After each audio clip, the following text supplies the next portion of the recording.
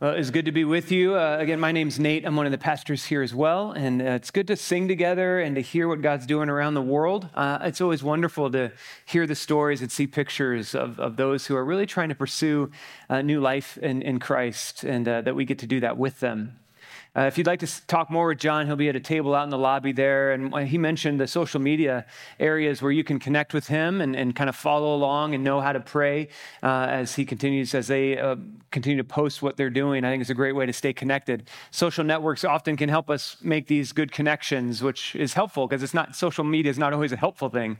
And so it's good to see the ways it's helpful in making connections. This last week, I actually had a couple good connections through social media. One was a friend whose name is Megan, and she was at my old church in Colorado, and she was in one of our 8th grade confirmation classes, and I got to watch her grow up and graduate high school and go into the military, and then she became a pilot, and she moved out to Kansas as part of her, as she was moving into a different career, and so we connected online this last week, and she said, "Hey, you're at Hillcrest. I want to come visit your church this fall sometime when I'm in town," and it was just really cool to make that connection with Megan again. And I had another good connection this week with another friend from the Kansas City area. Got a personal message from her through Instagram where she was saying, "Hey, I'm starting a new business and I'm wondering if you want to join this group for my new business." And I said, "Sure, yeah." And she sent a little note saying, "Thanks so much. I feel so loved when you said yes." And it sounds just like what we talk about. She said, "Could you send me your phone number?" And I thought, I think I've sent her my phone number. Maybe she lost it. So I sent her my phone number. And then she wrote back and said, "Thanks so much. Here's my email. Send me your contact information through this email." And I began to get that feeling. You ever get that feeling? Like something's a little off here, I think I'm getting swindled. I might be getting bamboozled or tricked here, and so I stopped communicating. Someone obviously had hacked her account and was using it to try to scam me. And any of you ever kind of take the bait on those things? You ever see those? Yeah, it is no fun. Some of you have received a fake email supposedly from me telling you that I'm in a meeting, I can't be disturbed, but I need you to go to the store and get some gift cards for me right now.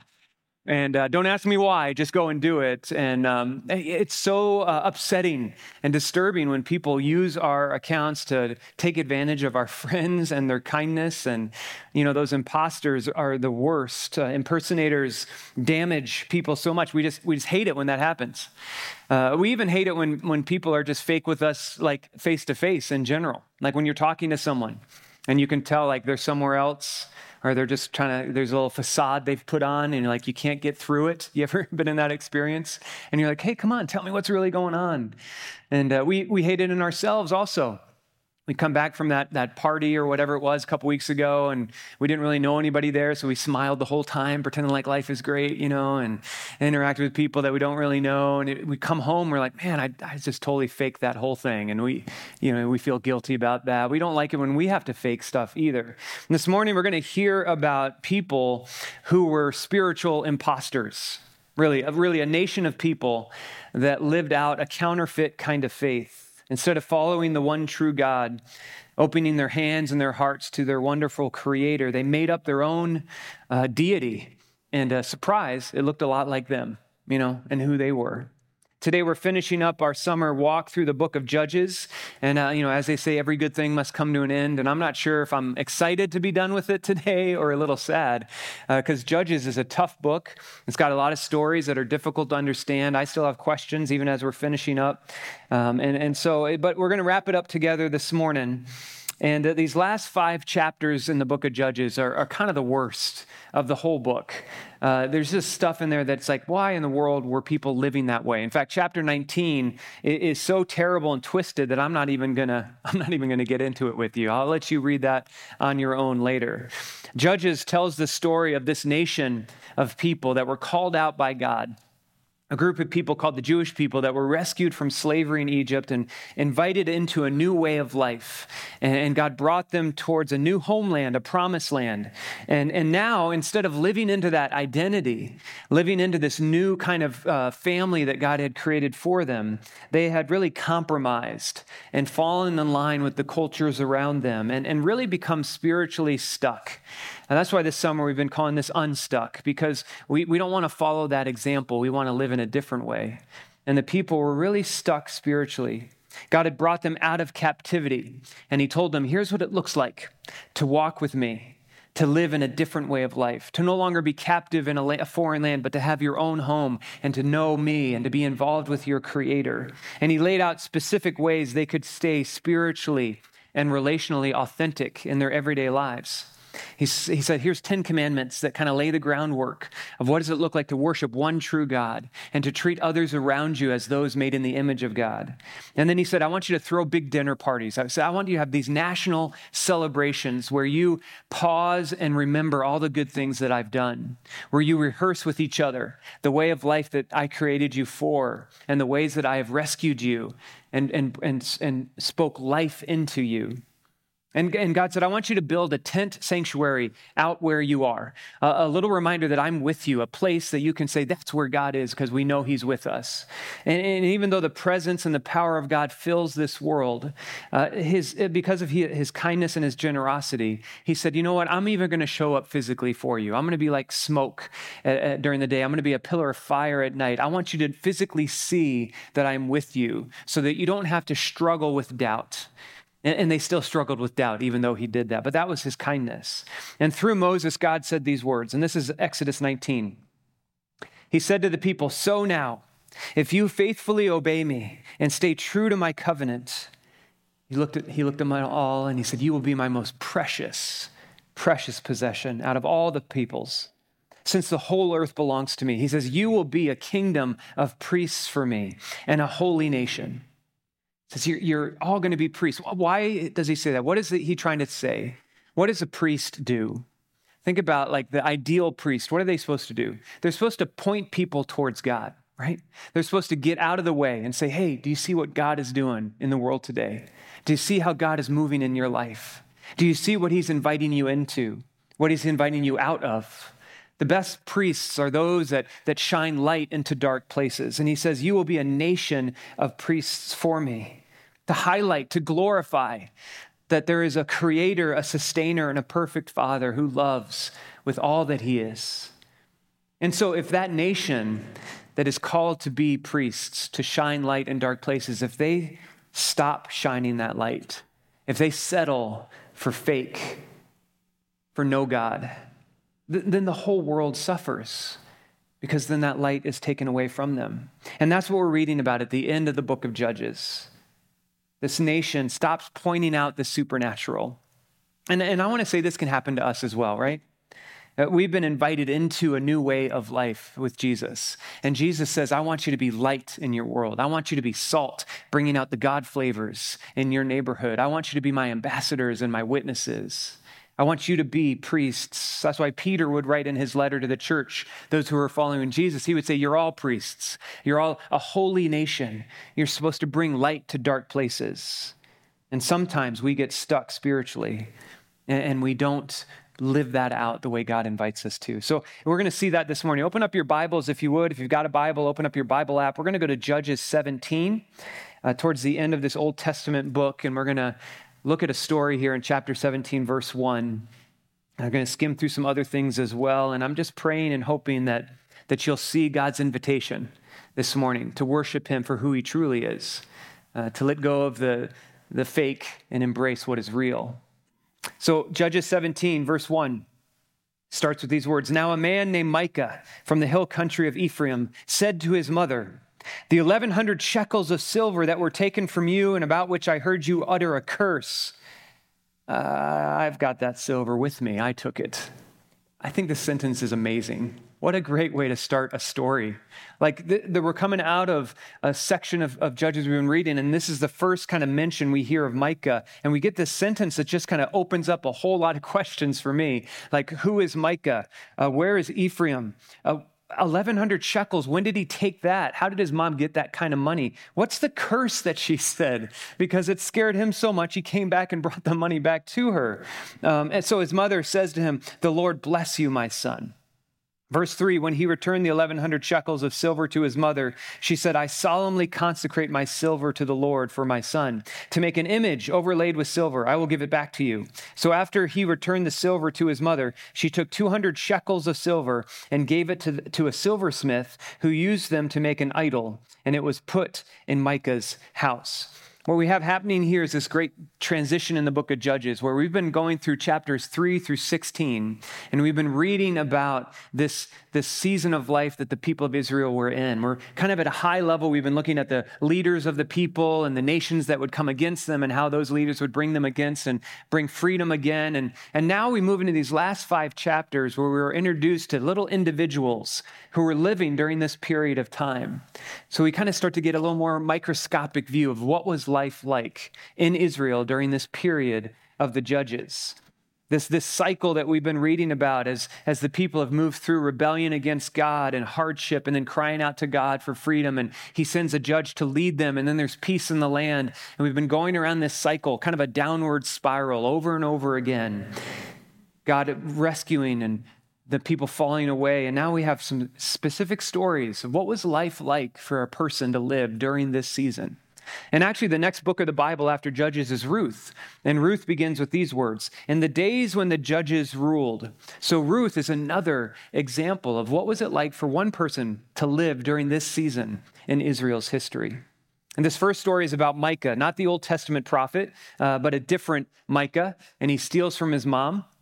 And he says, "Hey, Mom, you know that money that was stolen?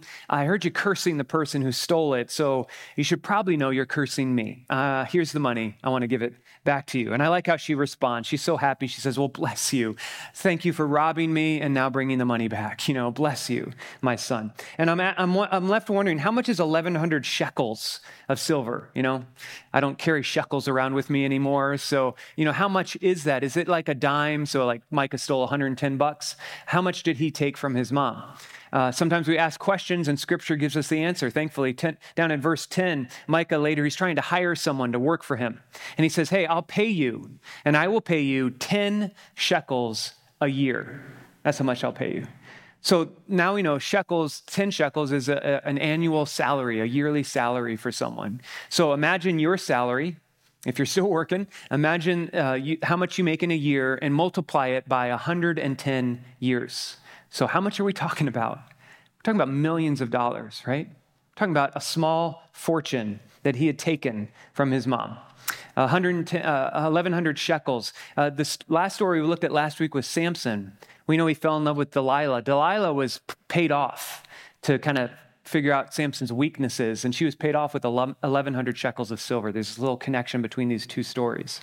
So Micah's mom is so happy about having the money back that she makes an idol to remember God's goodness and sets up this image at Micah's house. And let's keep reading verse 5.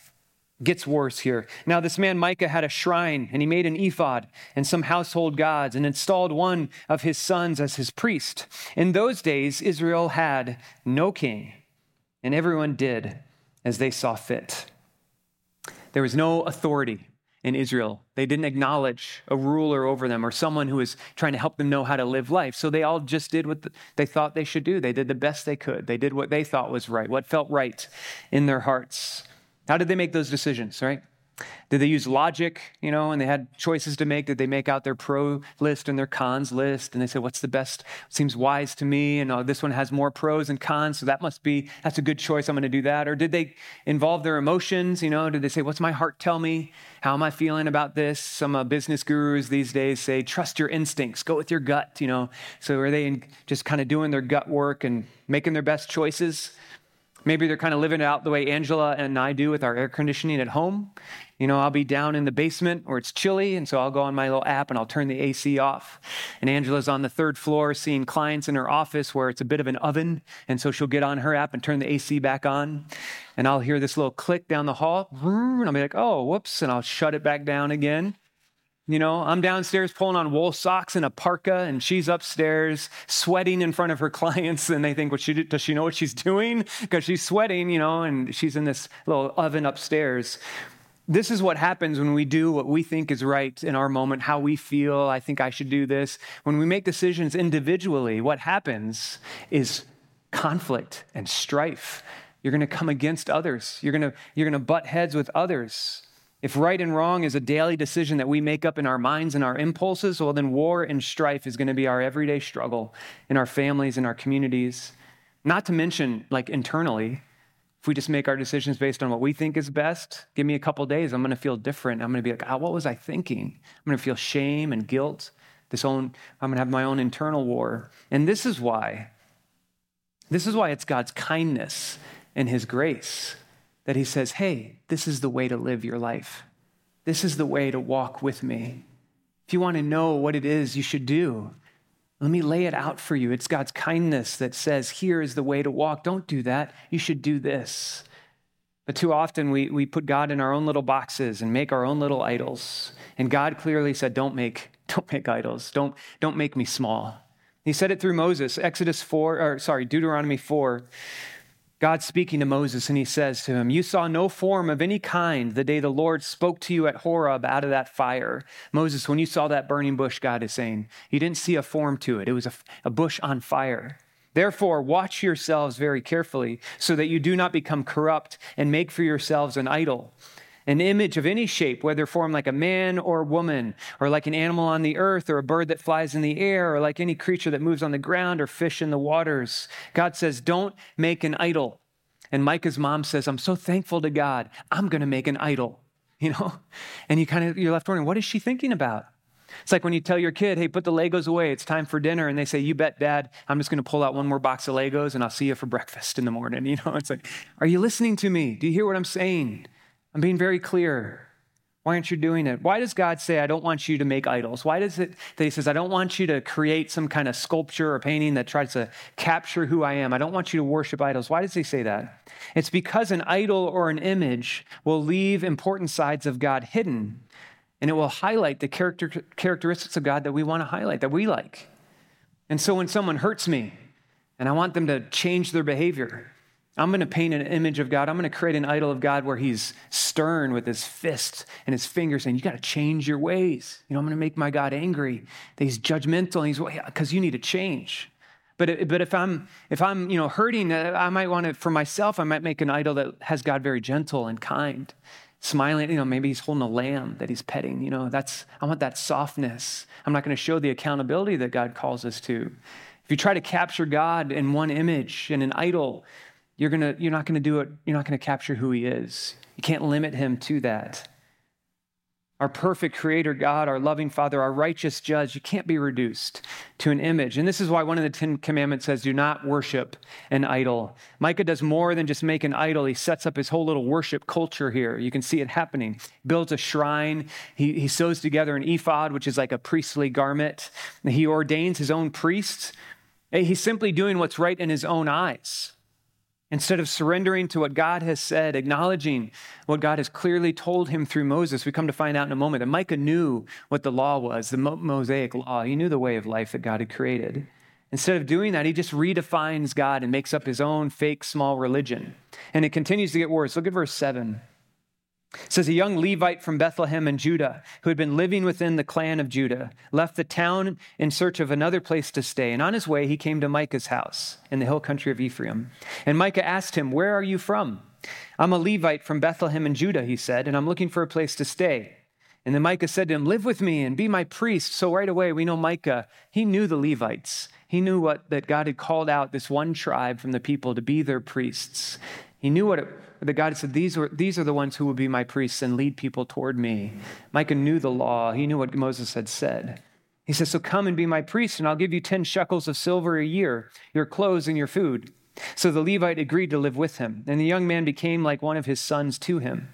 Then Micah installed the Levite, and the young man became his priest and lived in his house. And Micah said, now I know that the Lord will be good to me, since this Levite has become my priest. That phrase is very telling of what Micah is actually thinking about, isn't it? Now God is required to bring good stuff to my life because I've set up all these things, a spiritual dynamic that feels right to me. I've created this cosmically centered, transcendent experience that looks and feels right to me, fits who I am. And now God's got to do good stuff for me because I've created something for him. He thinks he's creating this way of life that's going to be wonderful and good and beautiful. And we, because we know what Scripture says, because we follow Jesus, we see this story and we say, he's created a highway to death. He's leading himself towards spiritual destruction. And this is how we operate in our world today. This is how people live. And before we get too quick pointing our fingers at others, let's take a look at our own hearts. Let's take a look at the log in our own eyes. We fall into this just as much as others do. We settle for a lesser version of God. We create in our minds what we think he should be like. We set our expectations over him. We put our hope in what we can control and make happen. Instead of trusting that God is at work, we cling to people to meet our needs, our greatest, deepest needs, instead of turning to God and inviting him to take care of us. We insist that God explain himself to us, to make sense of the hardships that we face, instead of believing that even in the suffering, even in those dark valleys that we go through, that God is with us, that he is faithful to bring us through. In our hearts, we murmur, hey, I've been doing my quiet time. I've been praying. I got lots of people praying. Why aren't you doing what you're supposed to do? I'm doing all the right things. Why aren't you showing up and making my life the way it's supposed to be, what I dreamed it would be? We've all done this. I've folded my arms over my heart and said, you know what, God, I'm not moving till I understand what it is you're asking me to do. I can't get my mind around that. I don't understand it, so I'm not taking the first step. I'm waiting until you make it clear. We do this. We create God in our own image. We settle for a small version of following Jesus. We say, God, you exist for me.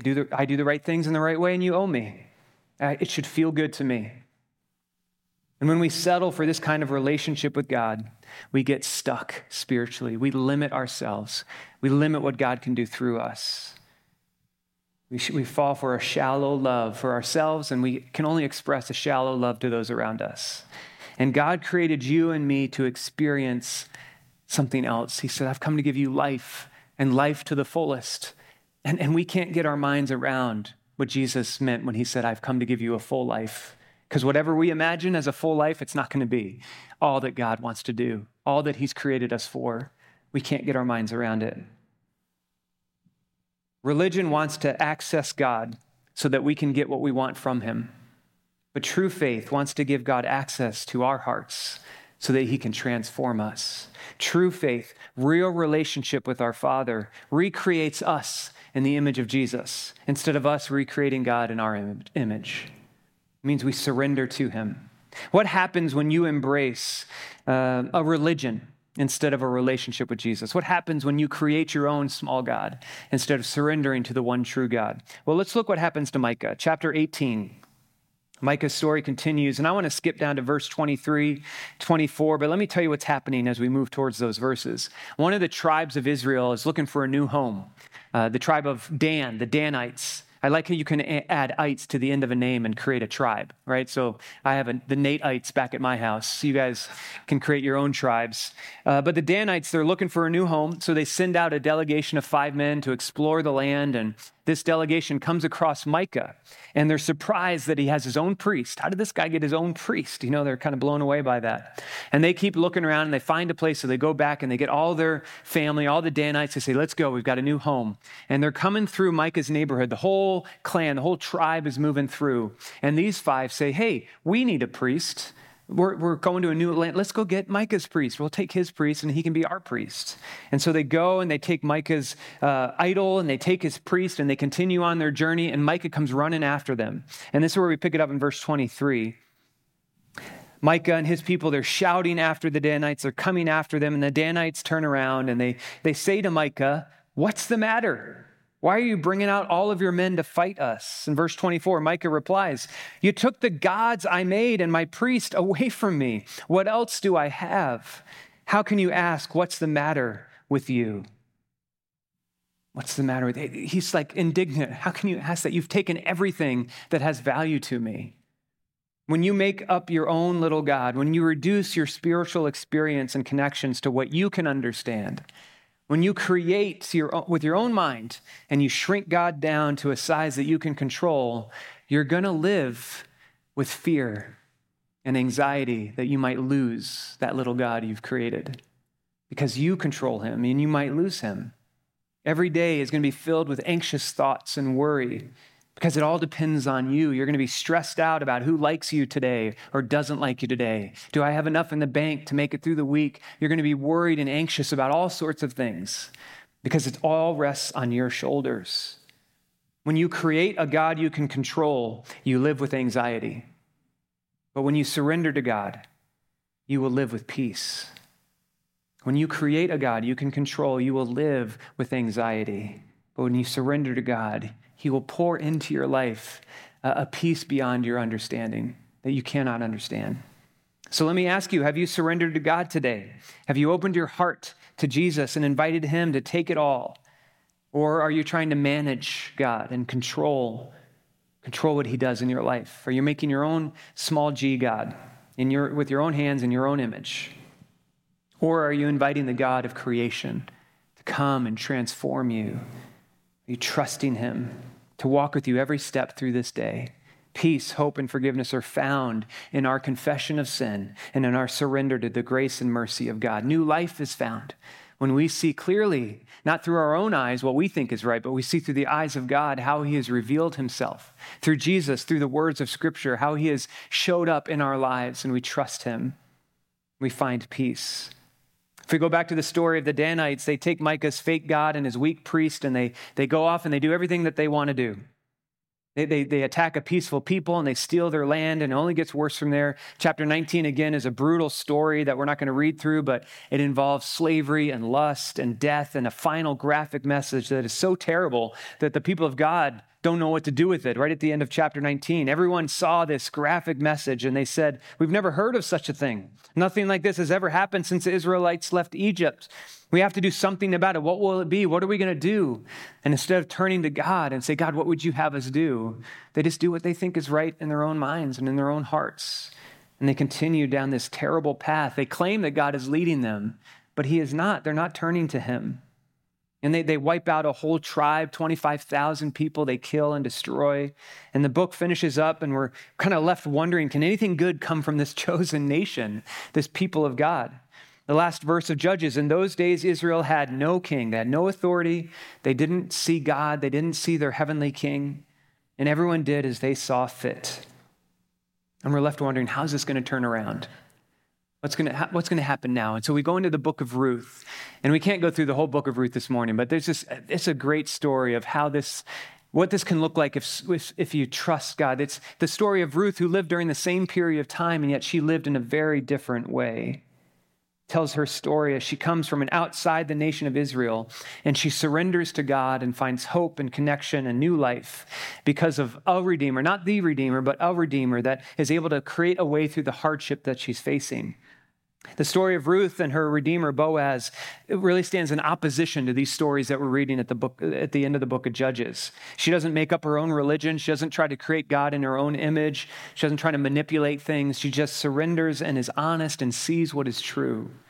And there's this moment towards the end of Ruth. She turns to this kind man, Boaz, and she says, "I am your servant, Ruth. Spread the corner of your covering over me, for you are my family redeemer." These words that are just a wonderful example of what it looks like to engage with God and our Savior Jesus. Ruth's words are filled with surrender and trust and hope and faith. You are the one who can save me. Cover me. You are my Redeemer. And this is how we are invited to approach Jesus. And I just think it's wonderful that Ruth, a non-Jew Moabite from outside the kingdom, comes into Israel and sets an example for the people of God. Such an important reminder for us that God can surprise us with the other, the unfamiliar, the stranger, the outsider, can help us see God's grace in new and different ways. And there's this time when Jesus was talking with a group of people who were struggling with the same thing that Ruth was. And they think Jesus is supposed to bring some kind of cultural revolution, and he's trying to help them understand that real life, real spiritual change is available to them. And it's found in his life and his teaching, not through some cultural revolution. And he says, let me give you an example. I'm like living bread. The same way bread gives you physical life, I'm the bread of life that gives you spiritual life.